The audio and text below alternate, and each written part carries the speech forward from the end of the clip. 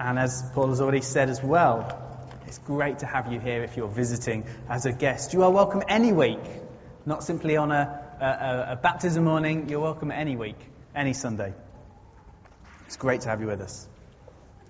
We are carrying on through our series looking at the Gospel of Mark. Mark is in the New Testament. It is an account of the ministry of Jesus. It's what we like to do in Jubilee, work through a book from start to finish. So we're working through the book of Mark. Mark is likely to have been the earliest of the 4 Gospels that you find in the New Testament. And if you haven't got a Bible, don't worry, the words will be on the screen anyway. But we are up to Mark chapter 3, and we're going from verse 7 to 19. But don't worry, if you haven't got a Bible, we'll have the words on the screen for you.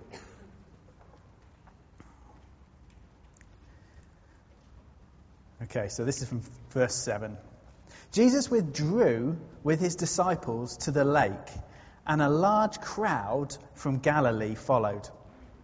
When they heard all he was doing, many came to him from Judea, Jerusalem, and Idumea, and the regions across the Jordan, and around Tyre and Sidon. Because of the crowd, he told his disciples to have a small boat ready for him, to keep the people from crowding him. For he had healed many, so that those with diseases were pushing forward to touch him. Whenever the impure spirits saw him, they fell down before him and cried out, "You are the Son of God." But he gave them strict orders not to tell others about him. Jesus went up on a mountainside and called to him those he wanted, and they came to him. He appointed 12 that he might be with them and that he might send them out to preach and to have authority to drive out demons. These are the 12 he appointed: Simon, to whom he gave the name Peter; James, son of Zebedee, and his brother John. To them he gave the name Boanerges. I think I've said that right. Which means sons of thunder. Andrew, Philip, Bartholomew, Matthew, Thomas, James, son of Alphaeus, Thaddeus, Simon the Zealot, and Judas Iscariot, who betrayed him. Well, as I said earlier on, it's great to have you with us if you're a guest. And I know some of you will have travelled from Teesside to be here this morning. Some of you might have travelled a little further. It's great to have you with us wherever you've come from. I am not originally from Teesside, but I moved to the northeast about 16 years ago. And I remember living in Newcastle at the time, up near Luke there and Luke's family, and really only knowing Teesside from the view of it I got as I drove over the A19 flyover. And how I saw Teesside really was unfortunately shaped by that view. Chimneys and chemical factories as far as I could see from my view from the car. But actually, when I moved here 11 years ago, it was very different. And I was surprised to find that my view of Teesside was totally wrong. There are amazing neighbourhoods, towns, villages, all with their own unique sense of place and almost culture and sense of belonging. There is history. There's the seaside. There are hills. I love it. But how I saw Teesside was hindered by where I saw it from. So why do I tell you this? Why do I tell you this story this morning? Well, we're going to be looking at 2 accounts in Jesus' life this morning. We're going to be looking at 2 places with 2 groups of people. One by the lakeside at Galilee, with a crowd following Jesus, and the other on the mountainside at Galilee, with 12 specific people. And you see, how they see Jesus is dependent on where they are encountering him from. So I want to ask you this morning, are you seeing him from the lakeside or the mountainside? Let's start with the lakeside, shall we? If you've been here for the last few weeks, you'll have picked up, as we've been working our way through Mark, that over the last few chapters, Jesus is starting to come up against some grumbling, some opposition from the religious leaders of the day, from some of the religious authorities. He's told a man his sins were forgiven, when they say, only God can do that. He's been having dinner with outcasts and sinners and tax collectors. The tax collectors were seen as being collaborators with the Roman authorities. He has healed someone on a day when they say you shouldn't heal anyone on this day. But the crowds still follow him. The crowds still flock to him. It's a bit like, did anyone turn out to see the Olympic torch coming through their town? Did anyone do that? I know we did. We went down to see it, to see the Olympic torch last year coming through. And there was lots of people I hadn't seen the streets like that before, with people lined up, 4 or 5 rows back, kind of watching, looking to see, trying to help the children to see what was going on. The torch is going to come through. It's a little bit like that. So much so that Jesus gets his followers to get a boat ready for him, because he doesn't want to be crushed. He doesn't want to be overwhelmed by this people. So he's thinking, if I get in a boat, maybe they can stand on the shore. I can kind of just be away a little bit in this boat, and I won't be crushed. See, God is at work. But the religious leaders, they miss it. They miss God. They're focused on the wrong thing. Jesus doesn't fit with their man-made views of godliness. And they don't see God at work. But the truth is that we can do the same. We can have our ideas. God would like this type of person. God would love someone who is very respectable. Someone who does good stuff in the community. Someone who tries their best with what they've got. Someone who's trying hard to please God. But then we can miss God. Perhaps when we see even people who lined up this morning to be baptized, we can miss it. You know, they weren't living for God. As you heard even Dan and other stories, they weren't looking for God. We can miss God sometimes. Don't miss God today. Don't allow man-made barriers that you set up to miss God at work. So the crowds are coming to Jesus.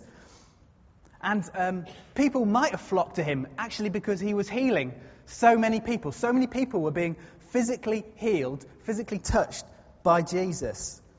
We read that people with disabilities were pushing forwards. People with diseases, disabilities, pushing forwards to touch him, hoping that they might be healed. And again, we can really miss something here. Jesus is concerned with people. He's revealing something of the heart of God. See, sometimes we can have a view of God, that God is distant. God is uncaring. God is not interested in my issues, my problems. He's not interested in the lives of human beings. We can think that perhaps we are sometimes just an annoyance to him. A bit like, have you got a teacher, perhaps, if you're at school, who has lost their passion for teaching and really just sees their pupils as a bit of annoyance, really. These pupils keep turning up at my school and I've got to tell them something, but they really just get in the way of me in retirement, perhaps. But a brief view at the New Testament shows us that is not what God's like. Jesus shows us what God is like. We see him having compassion on the lowly, having compassion on the weak, having compassion on the despised, the are-nots, having compassion on all around, in fact. See, in his own words, Jesus says, I didn't come to be served, but actually to serve and to give my life as a ransom. See, Jesus doesn't just stroke us, doesn't just give us a little bit of life enhancement. He doesn't just help us, I can help you behave a little bit better.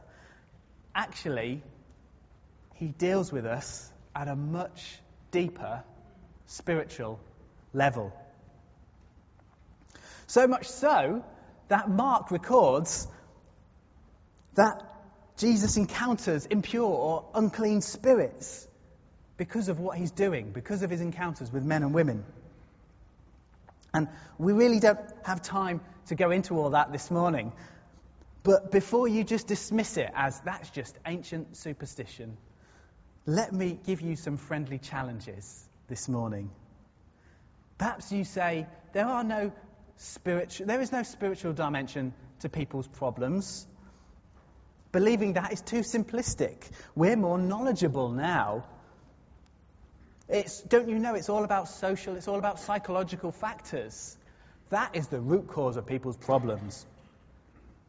Well, actually, perhaps the opposite is true. Perhaps replacing people's problems as simply a set of psychological impulses is too simplistic. Perhaps saying all the world's problems are just down to misunderstandings and psychology is too simplistic. Perhaps it's too shallow to acknowledge a spiritual depth to the world's problems. Or maybe you say, well, no one believes that now.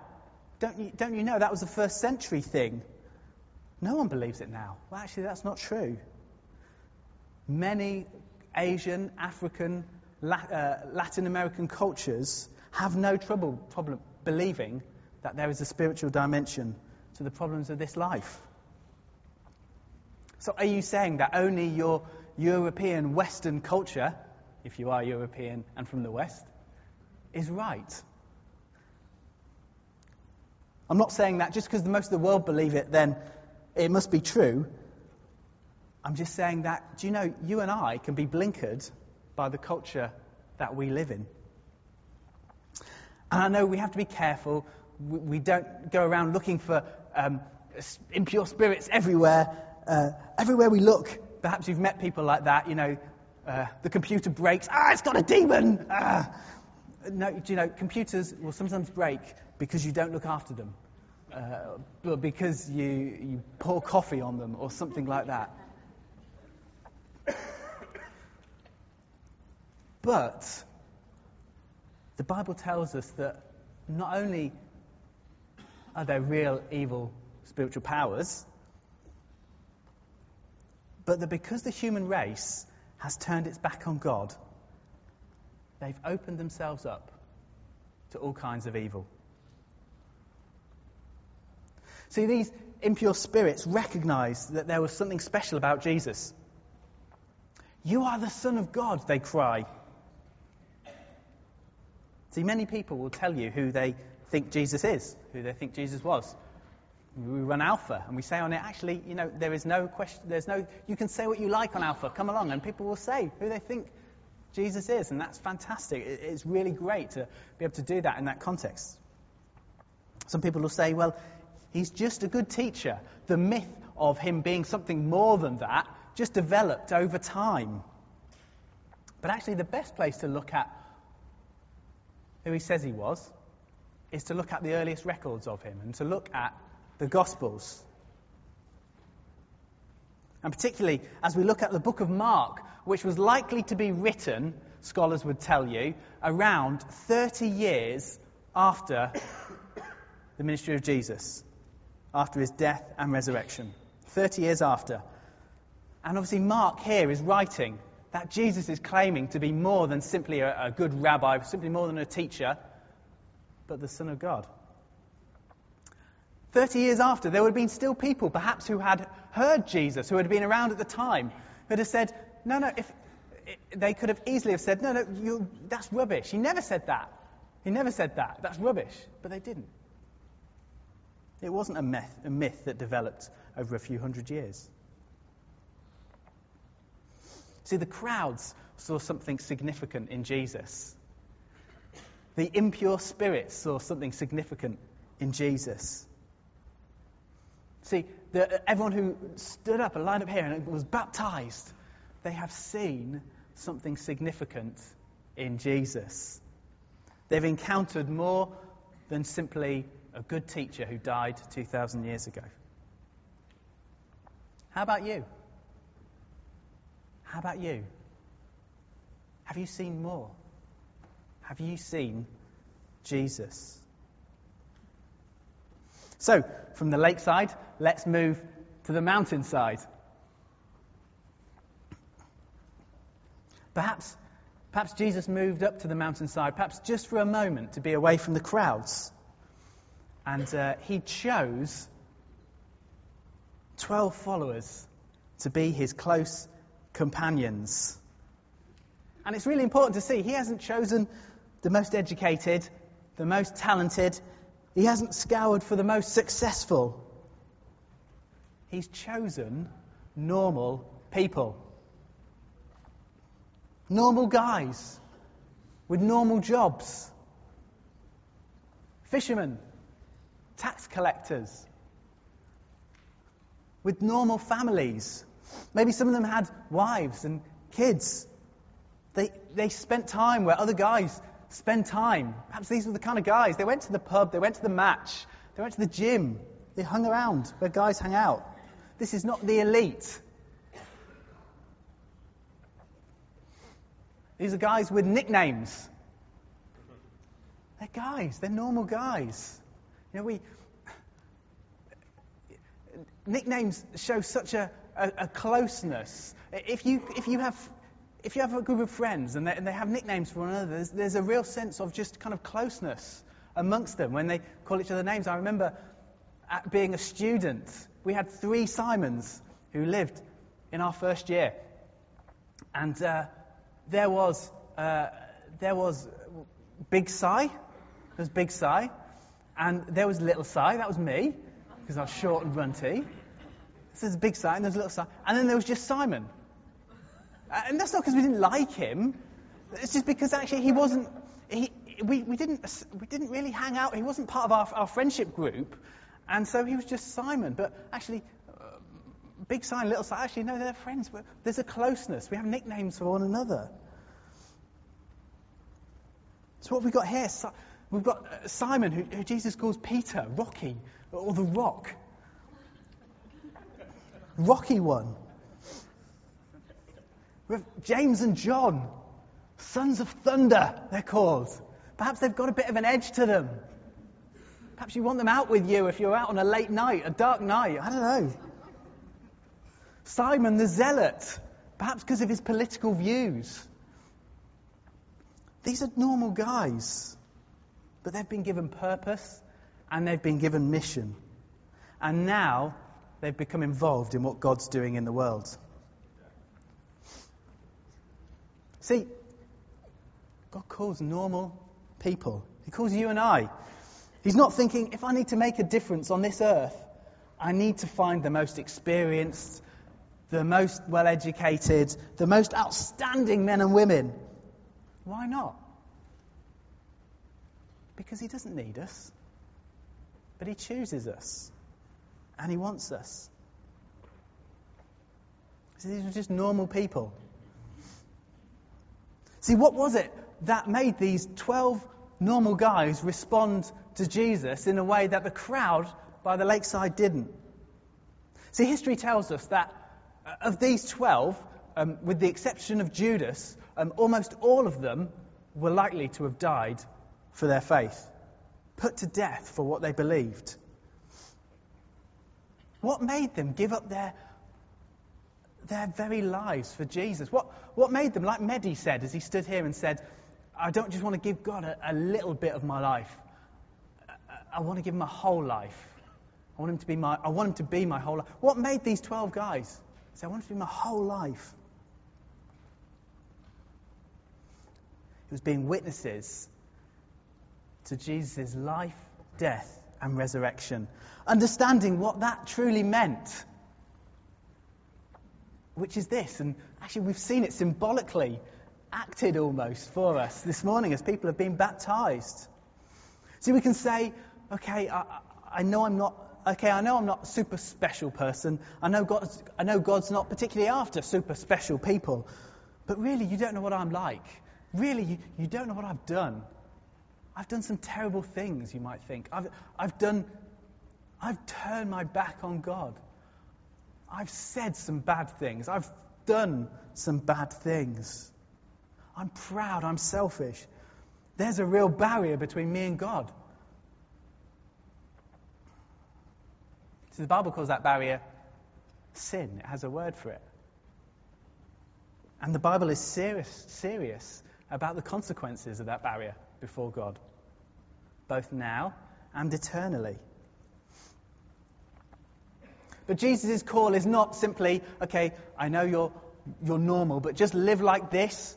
Just do these things, and hopefully, hey, fingers crossed, you'll be okay in the end. You hopefully will have paid off that barrier, paid off that sin. That's not Jesus' message. You can't pay off that barrier. You can't sort out that sin. Rather, his message is, come to me. Come and be with me, because as you do, you are encountering God. So Jesus says, if you've seen me, you've seen the Father. In other words, if you want to encounter the Father, come to me, Jesus says. That was his mission, not simply to make us better people, but through himself to reveal God to us and to deal with that great barrier between God and us. And when he gave up his life on the cross, he was dealing with that barrier, dealing with that sin. All the stuff we had done, all the disobedience against God, he paid for in his death on the cross. He took the place of us. Where we should have been, he took it. He took the punishment on the cross. And it was because of love, as we sang this morning. See his love nailed to a cross. And because he's dealt with it, we're now free to know him, free to love him, free to know God personally, free to live a new life with him. See, that's what those followers, those closest followers saw. That's what the people being baptized here today have come to know. So I want to ask again this morning as we close, where do you see Jesus from today? Are you at the lakeside? Like the crowd? Perhaps just intrigued? Perhaps just looking? Were you at the mountainside? Hearing the call of Jesus to come to him? To live with him? And if you wouldn't call yourself a Christian here today, God is calling to you. He's calling you to his Son, Jesus. Will you respond? Not simply, yes, I'll do a bit better. I'll try a bit better in life. But no, I'll come and receive forgiveness. I'll come and receive new life from this Jesus. I'll come and receive a fresh start with him today. Before we sing, and thank you so much for listening this morning, but before we sing, I want to just give an opportunity, perhaps if that's you, to perhaps just respond in prayer. Perhaps just to help you to make that response. Perhaps you've never done it before. I just want to lead you in a short prayer. And if that is you, if you're saying, I want to come to Jesus for the first time, or perhaps I want to come back to him. I know I've been away from him and I want him to come back. Just in your hearts, just echo what I pray. And then we're going to finish and we're going to sing a final song together. So let's just come before God in prayer. You can close your eyes if you want to. You can bow your head. You can But let's come. It's about a heart thing, about coming to Jesus this morning.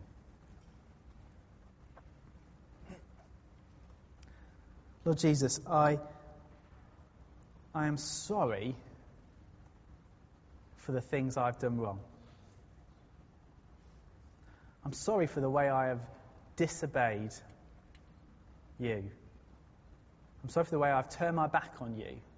I'm sorry for the way I've tried to live for myself and for other things instead of you. Perhaps just for a moment, just reflect on that if that's you.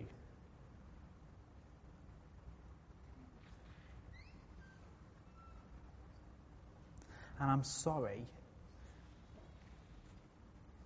And I come to you. And I know that at the cross, you dealt with all that mess, with all that disobedience, with all that sin. You stood in my place and took the full punishment for that so that I wouldn't have to. Thank you. And I now come to you and know that I can receive forgiveness. And I do. I receive that forgiveness today.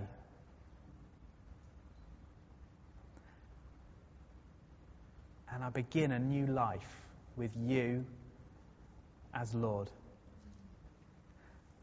And I say, come and send your Holy Spirit to live in me, so that he might remind me of how wonderful you are,